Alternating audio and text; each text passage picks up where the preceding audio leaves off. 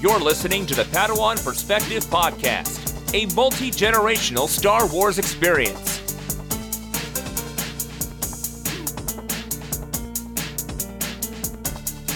Brought to you by the Star Wars Report 2nd Airborne Division Podcast Network.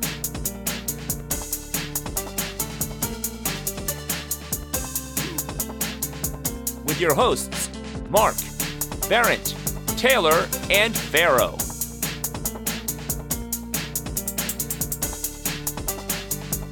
Join us as we discuss the Rebels TV show on Disney XD, as well as Star Wars fandom across the galaxy.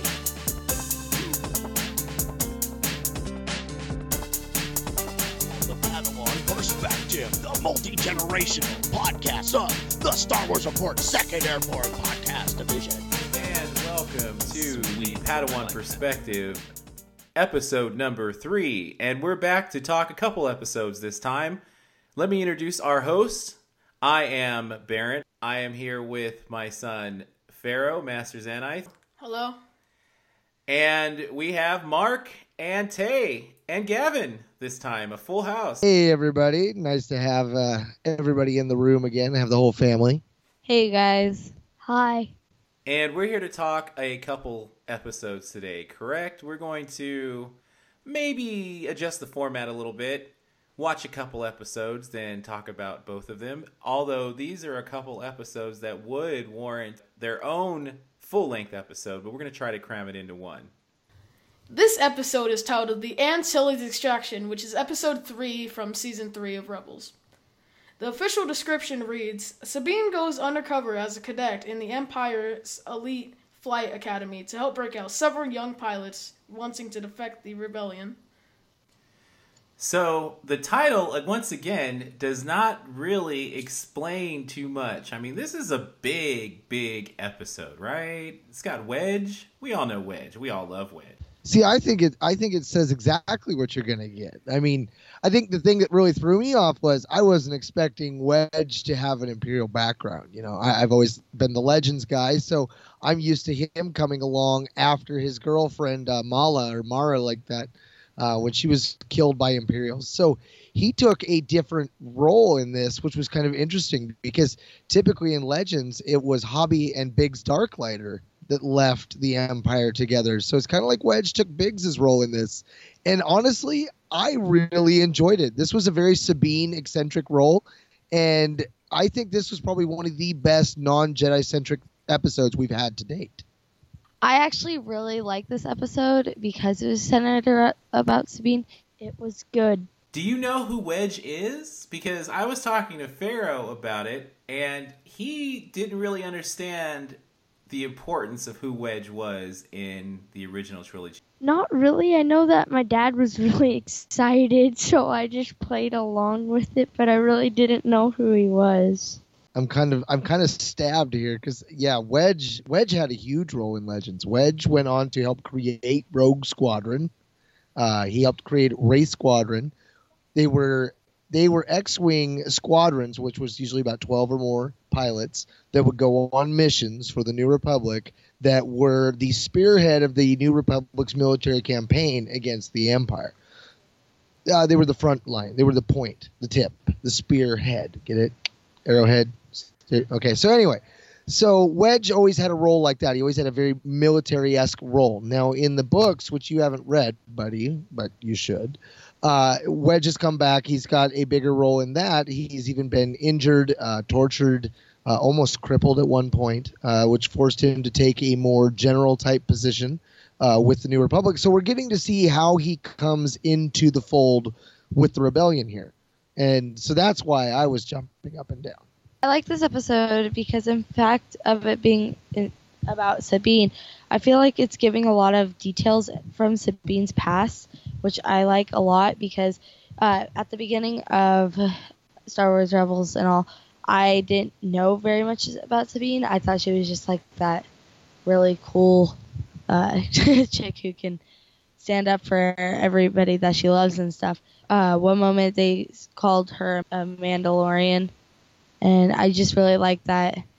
there were so many things about this that intrigued me right out the gate. I mean, when we see all those A-Wings blow up, we lose 6. And we paused it when we see the Rebel base. There are, what did we say there were? There were at least 5 of them left. So we don't know how many A-Wings this Rebel cell has, but we do know that they're hurting for pilots, which I thought was interesting. We also see how the TIE Interceptors, they still kept the traditional launch platforms with them hanging up like bats dropping from the sky. That's something that we've seen 3 different ways that's been illustrated. We learned that Fulcrum is just an agent name, not just exclusive to Ahsoka. And I don't know about you, Barrett and Pharaoh, but I'm in the camp that this is Kallus. I am pretty convinced that was Kallus's voice. I don't know about the rest of you guys. I never even thought it could be Kallus. I thought it might be Bail. I didn't think about it the first time, but then when I was listening to it the second time, it sounds so much like Kallus. Sabine was in the TIE Fighter costume, which I think in these 2 episodes that we're talking about for this episode of Padawan's Perspective, I see a lot of opportunity for some killer toys. I think that's one thing that really bums me out when it comes to collecting toys, is that this show isn't better represented. You still can't find all of the Ghost Crew to have them play, and you can't even really find very many villains to have them play against. It's really hit or miss when it comes to the figures. We were definitely in a golden era when it was the Clone Wars, because we got really cool, super articulated 3 3/4 figures, 3 3/4 inch figures with the Clone Wars line, and we got, every major character, even them in disguises and stuff like that. So not being able to find all of the characters in the line now, and especially now that the articulation has gone down to 5 points, it's pretty sad, pretty sad. And this is some of the best Star Wars TV ever. Well, it was really cool to have it be TIE Fighter eccentric in a lot of ways. When we see that freighter show up at the beginning and it drops the TIE Interceptors off the front, really cool touch. When we see them training, they are actually in TIE pods for their simulators, which at first I was like, well, that doesn't make sense, because what if you wanted to do like a Lambda class shuttle? That's not going to work. But then I was thinking about it. I'm like, no, this is like Top Gun. I mean, even the one character, like, he was totally designed after Tom Skerritt from Top Gun. Like, so it was kind of cool that they had that aspect as well. We see the TIE pilot when the rebels are trying to escape and they hit the button and the TIE's wings pop off. That was cool in the aspect of that's something that the toys have done for a long time, but I never realized it actually was a function of the ship itself. I thought it was a very classy way of really leaving them stranded, and it worked to ramp up the action in the story at that moment. Who's the guy with the yellow stripes on his shoulder and the helmet? Who's him? The guy, that's the guy that I was saying was like Tom Skerritt. I want to say his name is even similar to it. Let me see if I can look it up. It is Volt Skerris. So he was like their elite commander. He was the one that was telling Sabine to fire on the disabled freighter, and she was like, "Is that the test going against Imperial Code?" It's kind of, that was kind of deep on a whole nother level too. I don't know if you younger guys were catching that. His name is Scare Us, right? And he's like a military guy, TIE pilot. Obviously, he's one of the best because he's teaching these TIE pilots. But did he scare you? He seemed like, he didn't really scare me, but he just seemed like if you were around him, he'd be a tough guy to work with, and he seems like a strict person. Yeah, he didn't seem very evil to me. He kind of just seemed like he was doing his job. And I think that's one of the themes that are going on with the Empire is when I was a kid and I was watching the Empire, you think the whole Empire is evil. And it seems like more and more it's just people who are going about doing their job, and you kind of see how they can defect to the rebels once they think that they're honorable and they find out that some of the things they're doing are not so honorable. And now you got Kallus, who is doing some pretty crazy things now, right? You think he's Fulcrum. He let the crew go, and I was trying to explain to Pharaoh, remember, he was with Zeb, and they were on that island. It was kind of like enemy mine type of thing, and now he's let them go. That is a big step for Kallus. Huge step for Kallus. But see, I think I disagree with you on Skerris. Skerris had there was an evilness to Scarus when he wanted to have the recruits blow up that Imperial freighter that was completely helpless. I think that illustrated why the Empire needs to be stopped. And stop them, the rebels are trying to do. Sabine goes undercover, right? You just mentioned that she's in the TIE fighter outfit. We've seen TIE fighters before, but now we're getting a lot of close-ups and the way that they captured the TIE fighters in fighting mode, the way they're kind of leaning to the side and everything, it really felt like original trilogy to me. It really did. And the way how in the dogfights, when the A-Wing fighter blows up, the pilot kind of gets hits from the back and comes forward. I mean, we've seen that in countless Star Wars movies. So they're really catching the feel of a Star Wars dogfight in space. Kind of like maybe how the Clone Wars didn't have that feel. They didn't seem like too bad of people. They seemed like general, just like they want to get out of here kind of people rather than the dark side raised me and I belong to the dark side. And they seemed like they actually wanted to get out. You brought up a good point about Fulcrum. We knew Fulcrum as Ahsoka. Did you like the fact that Fulcrum's image or Fulcrum symbol is basically Ahsoka's symbol? We've known Ahsoka for a really long time now, and another place that we're seeing Ahsoka's symbol, is that Ahsoka's symbol supposed to be on Kanan's mask? You know, they kind of look like the eyes. They kind of remind me of what was on Rex's armor, right? The Mandalorian Jag eyes. That's something that came in through Clone Wars. Rex was definitely the one that really brought that forward. That's a Filoni at work thing there. But why would you think Kanan would be wearing that on his eyes? What's does that symbolize for him? I thought it was Ahsoka's markings.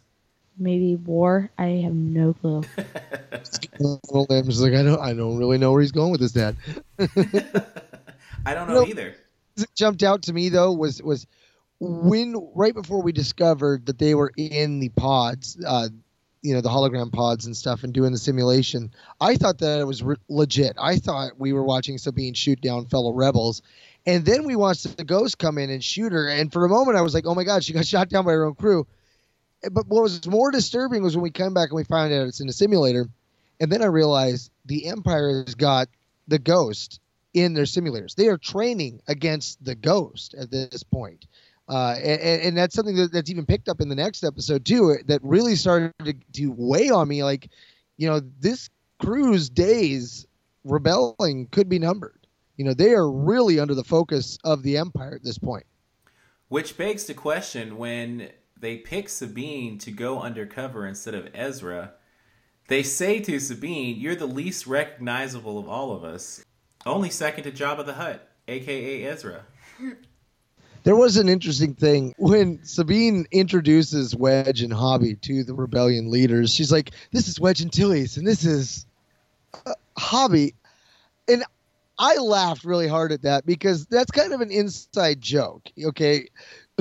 Hobby's character has died a few different times in canon, has been resurrected in Legends. The EU would bring him back. He's had multiple body parts replaced through different stories, but he was Derek Hobby Cavillion. And at this moment, all we know him as is Hobby. So, really, the whole Derek Cavillion thing could totally be lost. But I just thought it was so funny that was... She's like, so Hobby. Yeah, Hobby. Because for Hobby, this story didn't really change too much. I mean, this is his backstory to a degree. He came from the Empire. He was an elite pilot. In fact, his story in Legends is in Star Wars Empire, the Darklighter story, which tells Biggs Darklighter's tale. Derek was a commander of the Rand Eclipse when they rebelled. And at the moment, it went down, Biggs didn't realize that Hobby was also part of the rebellion. They were just two different cells working on the same ship. It was a really fun story, but this echoes it in a lot of ways. Would that electric machine kill someone like the torture machine? When it would go through someone's neck, would that actually kill someone? That I honestly think yes. I think that machine's purpose is to torture, to hurt, to inflict pain and violence. I would think there's got to be a setting where it's going to be really high. I loved their argument, how the one chick was saying how Imperials had taught her well to fight and stuff, and then Sabine said her crew taught her to fight well, and it kind of just back and forth, and then she shoved her into the electronic thing. Governor Price can throw them dogs, can't she? But I always forget that Sabine is a Mandalorian because she's not the typical gruff Mandalorian. You know, she's kind of still like the girly girl, but she's a Mandalorian. She's from Clan Vizsla, okay? Night Watch. So she can fight. Not the type of Mandalorians you'd want to find in a back alley. No, So Sabine can get down, you know, and we're going to find out a little bit more about her backstory, about her Mandalorian backstory, and pretty much find out maybe who trained her, who she's actually related to. A lot of people think Satine. A lot of people think she may be Bo-Katan's daughter, and named Sabine after Satine, after her sister. So it's going to be interesting to see where Sabine goes from here. On my notes, it says when Sabine got the guys out, they were on their way out, and there was a guy standing there, and she's like, why are you helping us? Yeah. And then he said, I don't remember what the name was, but it wasn't even Zeb. It said, tell someone we're even. Yeah, it was Zerelius, which is Zeb for short. So he's the alien on the crew. That's what Barrett was telling Pharaoh earlier. They had a conversation about that beforehand, which we hadn't. And they had an earlier episode of Rebels where the two of those were stranded on a planet, and Zeb kept Kallus alive. And so this is his way of repaying it, which is why I think Zeb there's a bond there between Kallus and Zeb that has allowed Kallus to open his eyes to what's going on. And I think he's come over to the side of the rebellion. I think he is a Fulcrum agent. I don't know how long he may have been one, but I do think that this episode was him sending the Ghost crew there. I think it was too perfect a coincidence that they were tipped off just hours before he showed up.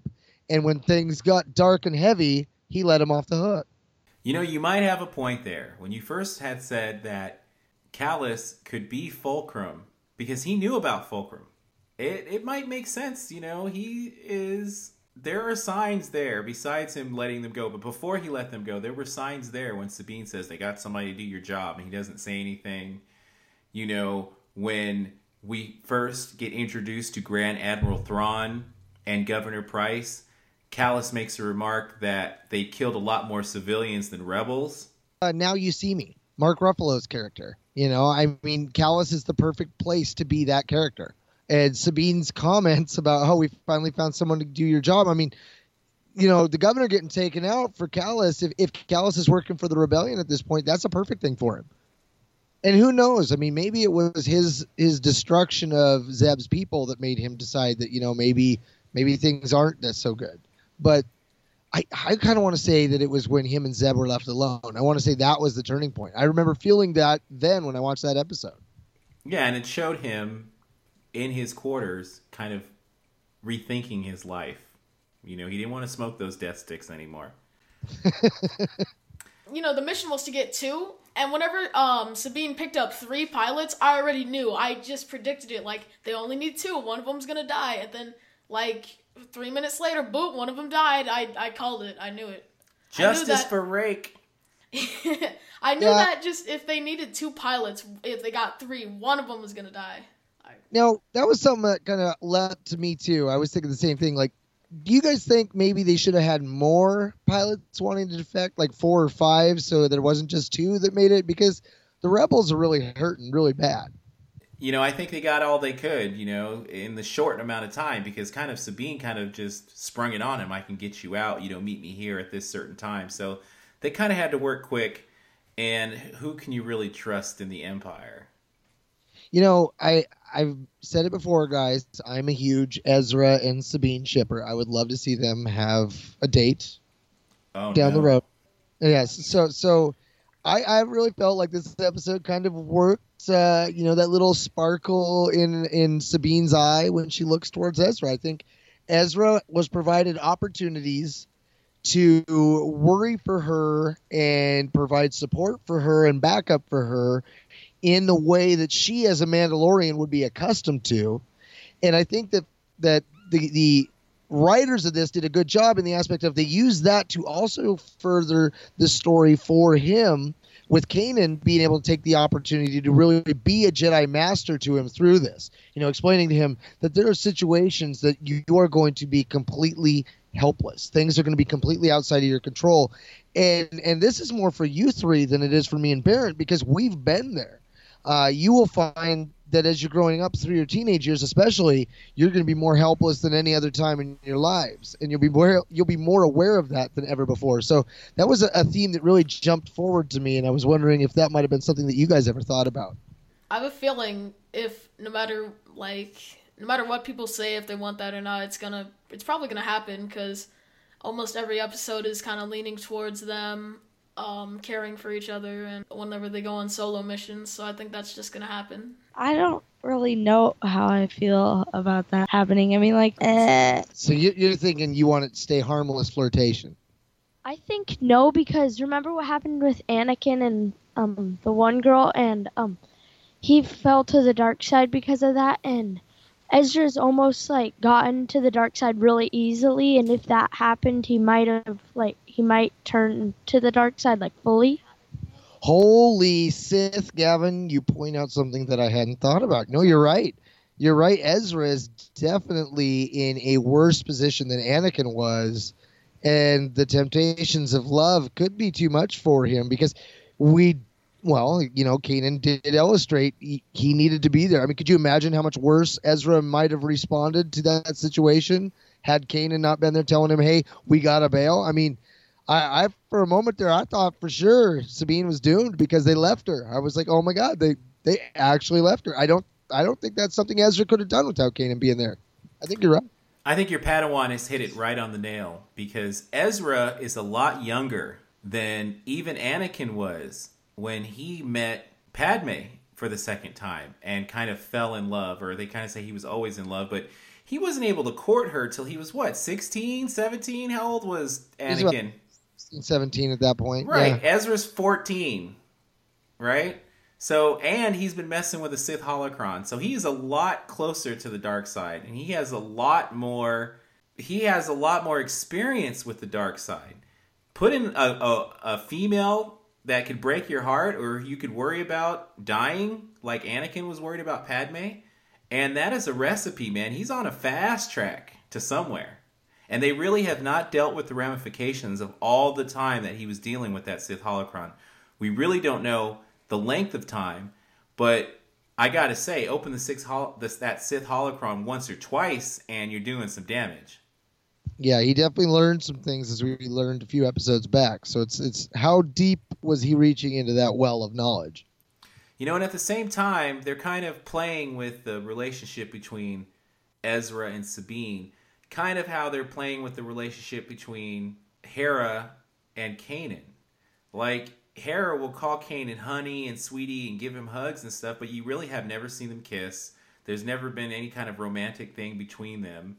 When you work with somebody, I work it down at Subway, and my manager and I, we have worked together for 7.5 years now. Out of all of my area Subways, we're the only two employees that have worked together that long. And my wife and her both joke about the fact that she's my work wife, because she'll, send me home with some presents, some extra cookies, that kind of stuff. Call me up when I'm sick, make sure I'm okay, that kind of stuff. And there's, just genuine affection, nothing else beyond that. And that's always what I always thought of when it came to Hera and Ezra, because at first you naturally think there's something more there. But they've gone out of their way to never go beyond just the subtle little words and stuff, the simple little gestures like a hand on the shoulder, those type of things, which are all the things that was something that you could see somebody that works together and gets really close together doing without crossing those other types of lines. Are you blind? The man has 3 wives. It's old Doug Heffernan joke. Definitely think that Hera is more into Kanan than Kanan is into Hera. That's what it feels like to me. Just like how kind of Ezra is more into Sabine.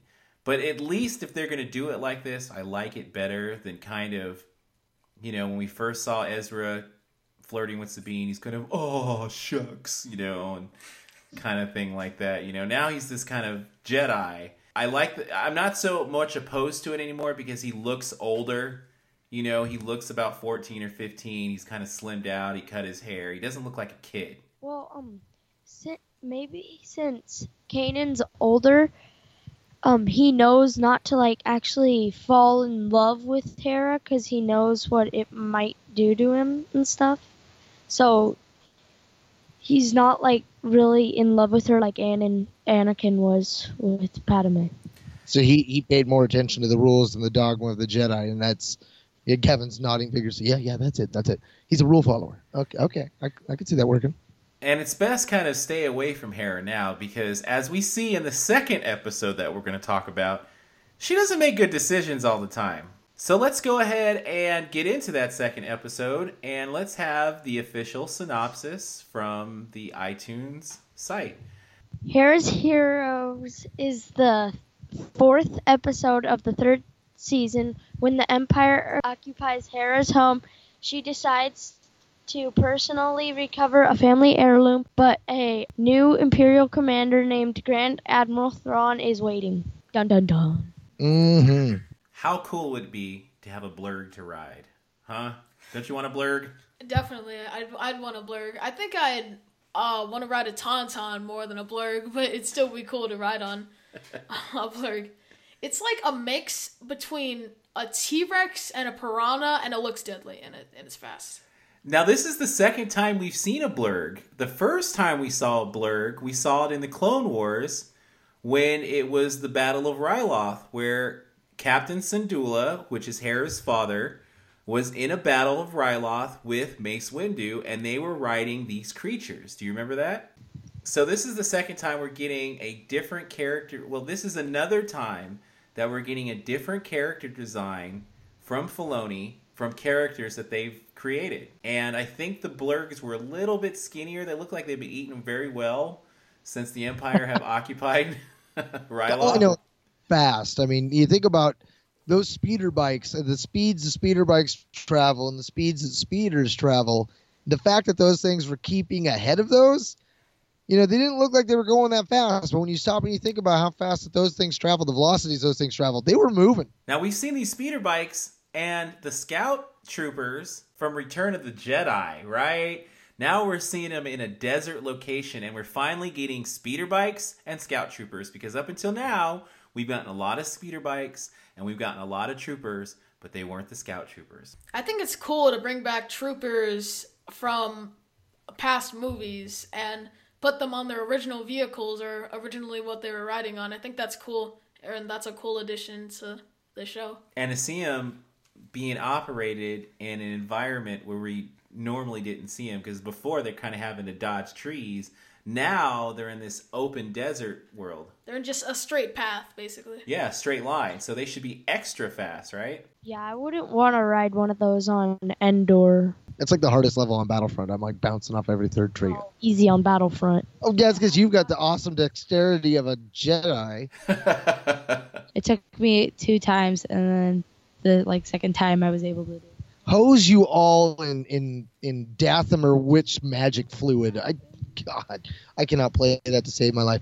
One of the things I like, though, about the armor Cham and them were wearing, did that look like it might have been some of Boyle's armor or some of the 414th or 441st Kenobi's group's armor? I thought the exact same thing, because I didn't think that until I saw Numa.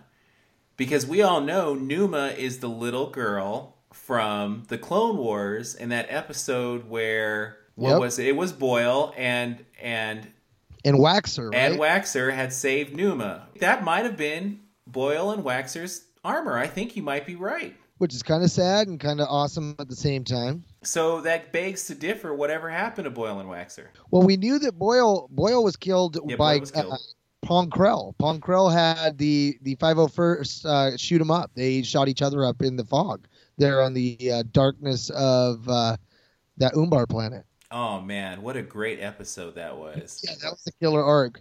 How awesome is it that Filoni keeps bringing back these characters, another design. We've seen Numa before, but she really didn't have any speaking roles. She's kind of got this cool armor on now. Her Leku looks very awesome. Have you noticed that the Leku in Rebels, basically all the different Leku has a different design or a different texture on it, and they don't look like solid colors. So she looked really cool. Syndulla looks really cool. But I gotta ask you, is it strange that Hera doesn't have sharp, pointy teeth like the rest of her clan, her people? Why does she have straight teeth? Do you think she went to a dentist and got dentures? Dental implants? Dentures. She was one of those people that was like, in order to get ahead in this galaxy, I must do something to make my appearance a little less threatening to the humans. She probably had some lightsaber surgery on her teeth. Cut them down. Maybe that was a prerequisite for Kanan getting with her. Listen. Oh, would always tell me, because I would always say my teeth were crooked and stuff a couple years ago. She would always tell me to use a spoon to straighten my teeth, because that's what she did, and my grandpa did it. And so she's like, why don't you just use a spoon? She kept on making me every couple days use a spoon right before I was about to eat. It was the most annoying thing ever. So are you maybe suggesting that on Ryloth that the tradition is to sharpen your teeth? And she was like, I'm not using a spoon, I'm leaving? A Padawan learns many skills. I like it when Hera said she pulled Chopper out of that Y-Wing that her dad brought and stuff from the Clone Wars. Yes! Yes, Gavin. That moment made me tear up. Now, Pharaoh, I don't know about you. My kids, I've mentioned it, I know in passing. On Rebels Roundtable, I came up with the theory that Chopper is a war veteran. He's got replacement limbs that are not his own. We saw episodes of Rebels where he was trying to get replacement limbs that would make him a little more whole again. We knew that he was pulling out of some wreckage from the Clone Wars and that Hera had put him back together. But we now kind of see kind of like the gravesite of his buddy. Luke and R2 kind of scenario. Chopper was somebody's astromech before that crash. And even though Hera's dad, Cham, left that Y-Wing there for Chopper, that was huge. I mean, that was like going to one of the monuments and stuff, that moment for me, that choked me up way more than I thought a little droid could in this show. Chopper will have feelings because he's a living thing. Well, I mean, he's a droid, He's got past that point. He's got enough spirit and spunk to be classified as alive. There were some really fun moments here when the scout trooper was able to whip his speeder bike up and get into the Ghost. And it seems like he didn't think this through. I had a good laugh at that. And of course, the moment where he's like, "Hey, do you have this armor?" And Ezra's like, "No." Yeah, he's like, "You don't have this." Knocks him out. Sorry. And of course, I was kind of bummed because by the end of the episode, Ezra loses that helmet. I'm like, oh man, that was such a cool little outfit. In every other episode, the Rebels are going out, dressing up, acting like they're one of them. Every other episode, they get another costume or they get a disguise. Oh, we need a toy. That's the other one. We have Sabine in the last one. We've got him now. They actually put out the Kanan when Kanan was wearing the Stormtrooper one from last season. They've got to ramp up the toys. I mean, come on, you Padawans are begging for it, right? Yeah, when Hera was standing in front of, I think it was just two stormtroopers, and then Ezra came out of the little side area and walked in front and grabbed her. And what was great also about that was, of course, Grand Admiral Thrawn, which was, huge for me. I had a couple moments here where I was just like, oh my God. And I think the actual use of the Kalori, I think I'm saying that right, the family history that she went to go and get, I think it was the best use, and Baron, I think you'll be able to really appreciate this more than anyone else here, of who Thrawn was in Legends. The aspects of how he could tactfully use art against someone, and the way that they again introduced it into the story and used it in the story served that character so well to bring so many of the elements of what we know of him from the books to life into canon. I thought it was brilliantly done.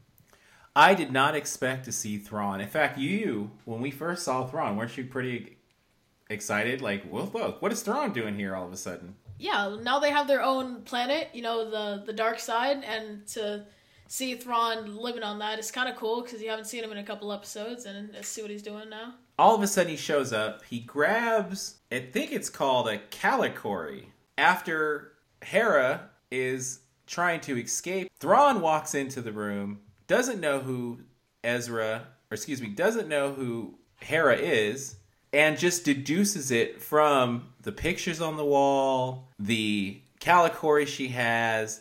It was just awesome. And I love the fact that Thrawn actually respects Hera, and he wants to actually keep the Calicori as like a memento or something like that.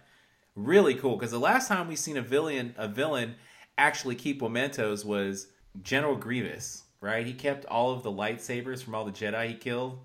And General Grievous was a mustache-twirling villain. He wasn't really taken seriously. But Thrawn wants to keep this and put it in his own personal office. I thought that was absolutely cool, keeping a keepsake from an enemy that you're about to conquer. Then after that, whenever Thrawn took the Calicori from Hera, he even said that, I'll put this in a safe place after he took it. I like it when Hera said, I'm sorry, and then her dad said something. I forgot what he said. And then she said, no, I'm sorry about the house. And then it just blew up, and the blue guy, I forgot his name, just let him by when he was in the Star Destroyer. Yeah, you knew there had to be more to that.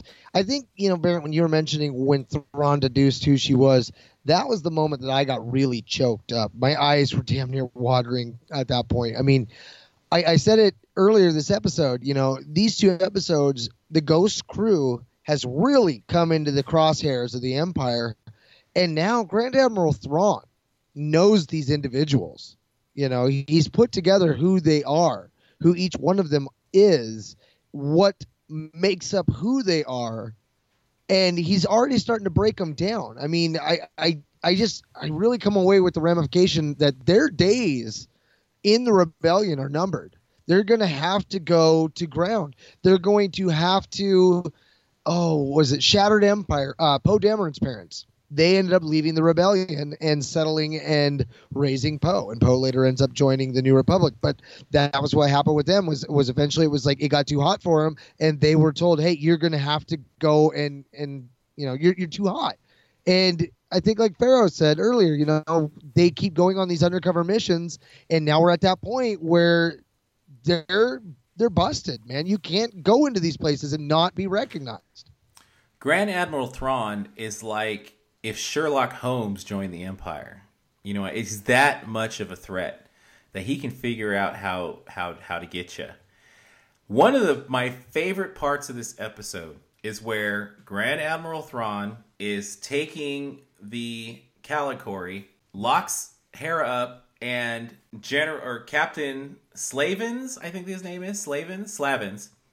Captain Slavens tells Thrawn just to throw away that trash. What are you keeping it for? It's just a bunch of trash.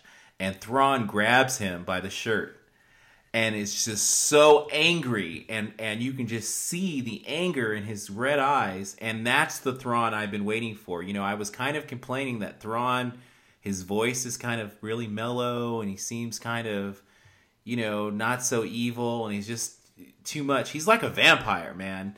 Like a vampire could be calm 1 second, the next thing they're tearing out your throat.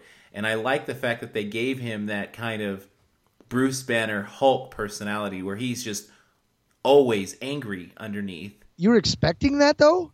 I was not expecting it, no, but I liked it. I was not expecting it. It was a great surprise. When he did that, when he did the hiss, I was like, holy crap, there's a feral element to him. Like, I wasn't sure if that was supposed to be something new to all Chiss or just to him. Like, it totally had that Spock moment of like, oh, you Vulcans have some violent emotions you guys keep in check. One of the things I liked was that Thrawn's personal helper, Captain Slavens, had said, how'd you know that Ezra was going to jump out? And he said that the rebels always come to each other's aid.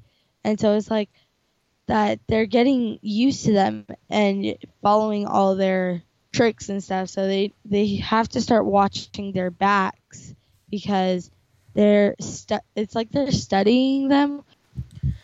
Throughout these 2 episodes, it seems that they're really on the rebels because the training pods train off of the Ghost, and they already know that the rebels are going to bring somebody with them, and they're getting used to them. So the rebels have to watch their backs. They know They The know Empire now. is looming over them. And I think that Thrawn had a lot to do with the A-Wings and the Ghosts being inserted into the training pods because Governor Pryce was there. So Governor Pryce is Thrawn's right-hand woman. So I think Thrawn is molding the Empire's response to these rebels with his own tactics.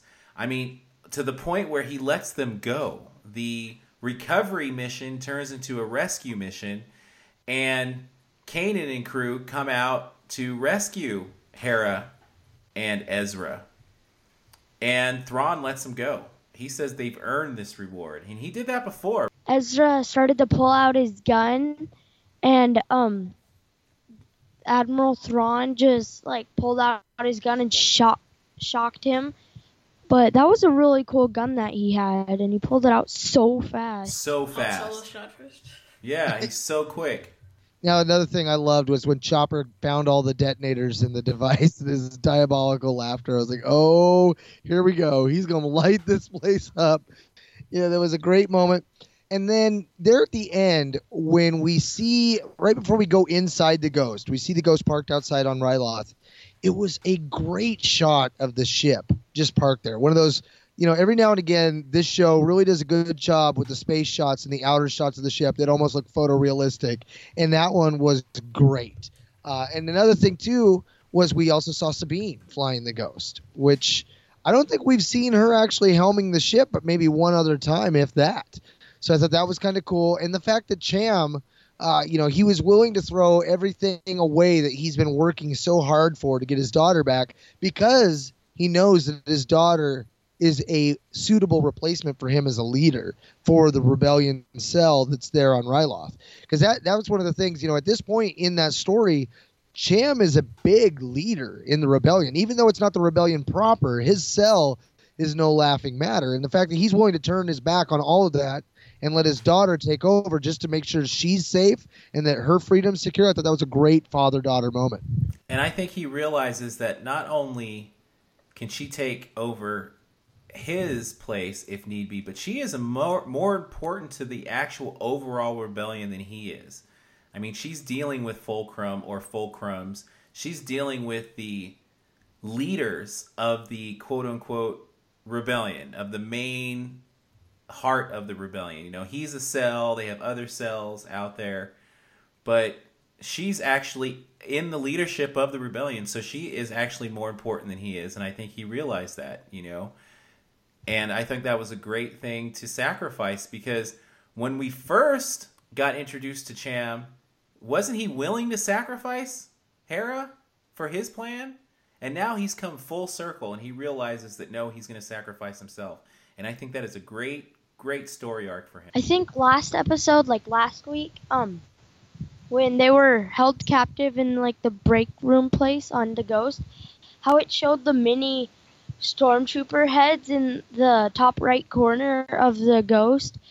I really like how they do that, where on some ships in the Clone Wars, it had like little enemy ships and enemy heads that they had that how many they've killed and stuff. I really like that. It's cool. Yeah, the Ghost has a couple little ones on the outside of it, as does the Phantom, signifying that they're the Ghost crew, which is, that is something that comes up too. They are the Ghost crew, and it almost has a Wild West sound to it, The Empire's looking for the Ghost crew. They can never be found. They're the Ghost crew.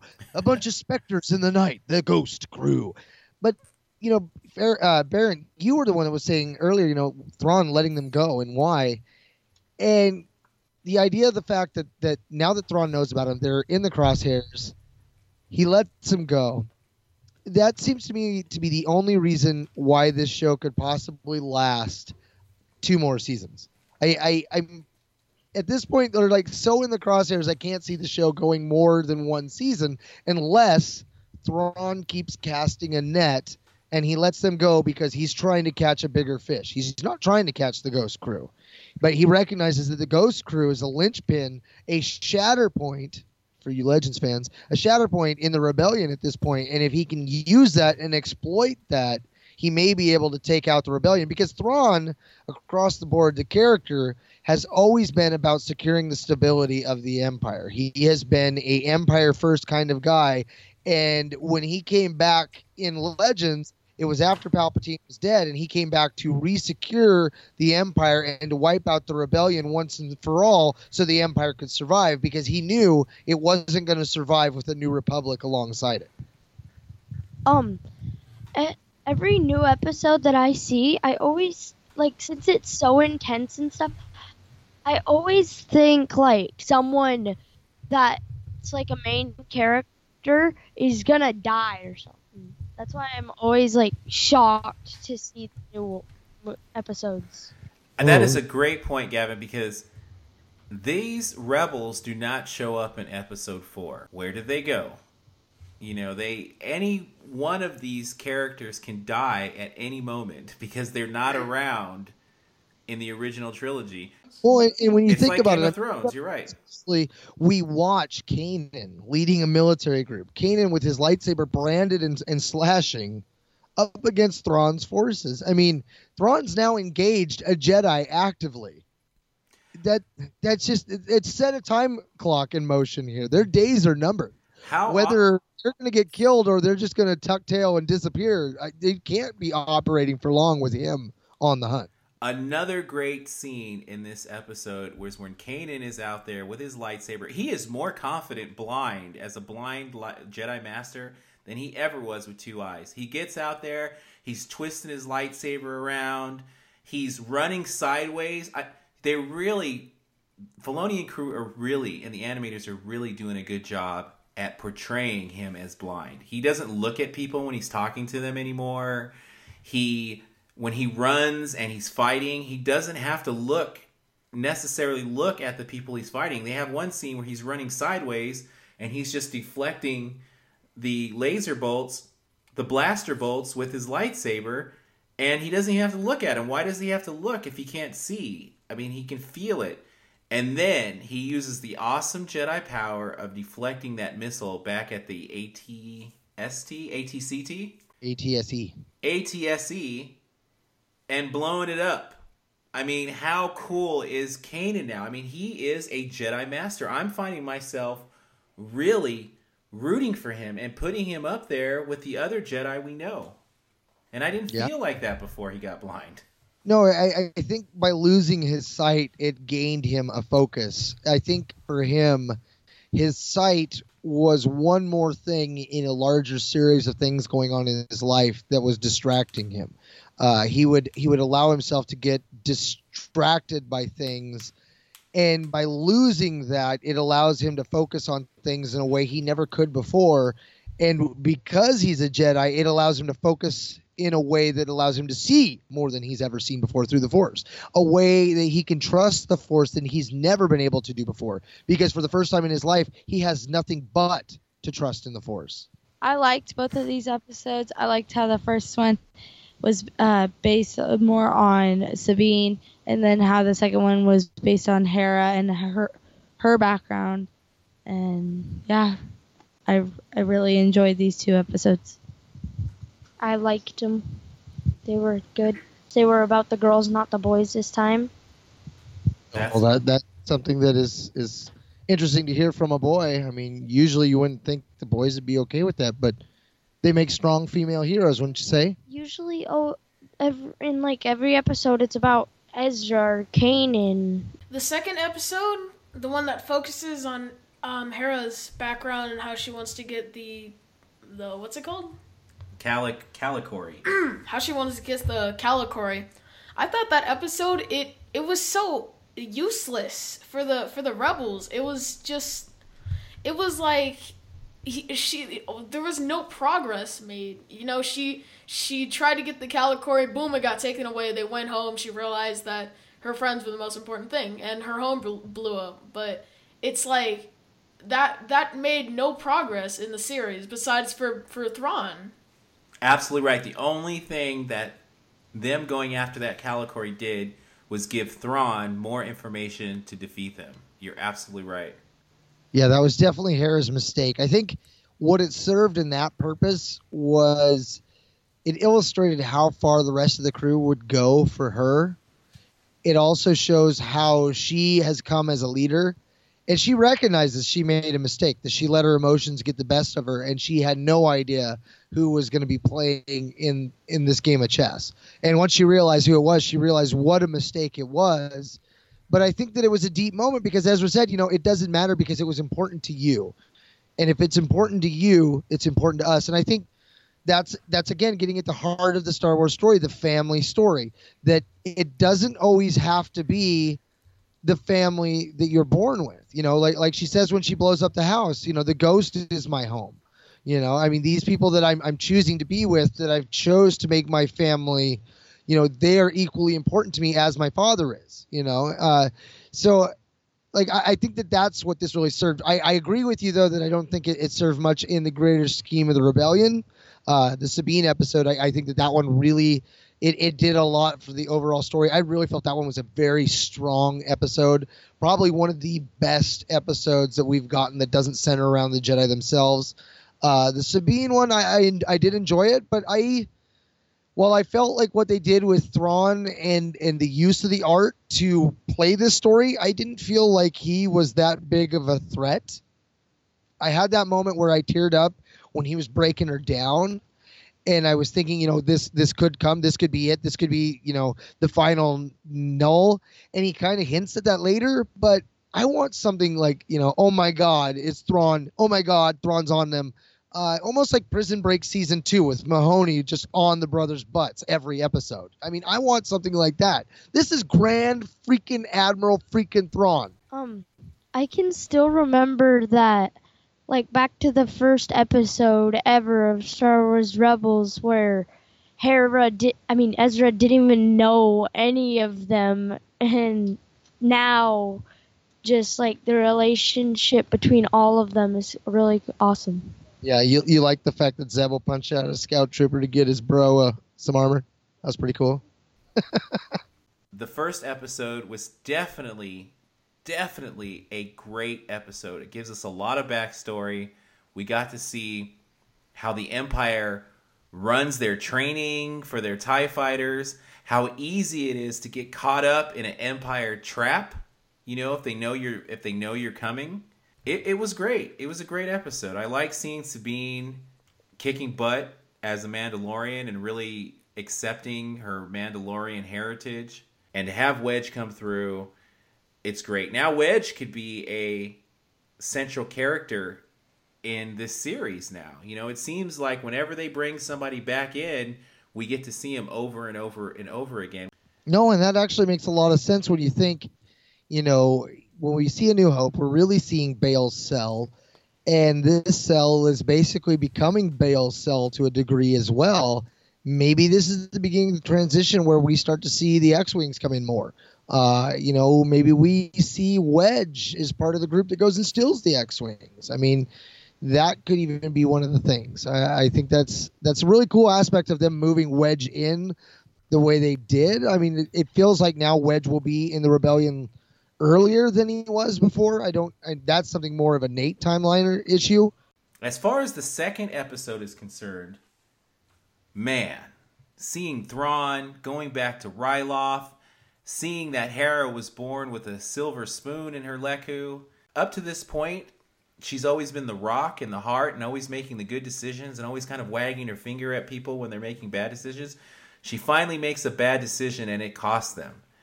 It's a very good growing point for Hera. These two episodes by themselves are great episodes. Back to back are even better episodes. So, I have no complaints so far this season. I think Filoni and crew are doing a really good job, and I cannot wait until the next episode comes on. Yeah, they've definitely raised the game. The story has put us in a good spot, guys. I think we're in some special treats as the season moves forward. All right, so that wraps up this episode of The Padawan's Perspective. We'd like to thank everyone for coming on and enjoying the show with us and enjoying Star Wars Rebels. You can always find this episode and other episodes of The Padawan Perspective directly on the Star Wars Report website, 2nd Airborne Division of Podcasts at www.starwarsreport.com. So, for The Padawan's Perspective, this has been Mark, Taylor, Gavin, Pharaoh, and Barrett. saying, "May the Force be with you, and watch out for Order 66." we still need our bumper sticker, don't we? I'm thinking that's a good one for Padawans. Watch out for Order 66. You know, I'm going to Padawan. put it out there. If you guys have a good bumper sticker for us, let us know on the Facebook page, and we may. Thank you for listening to our show. For more content, please like our Facebook and Twitter pages. Theme song by Subconscious Tunes. Announcements by Brock.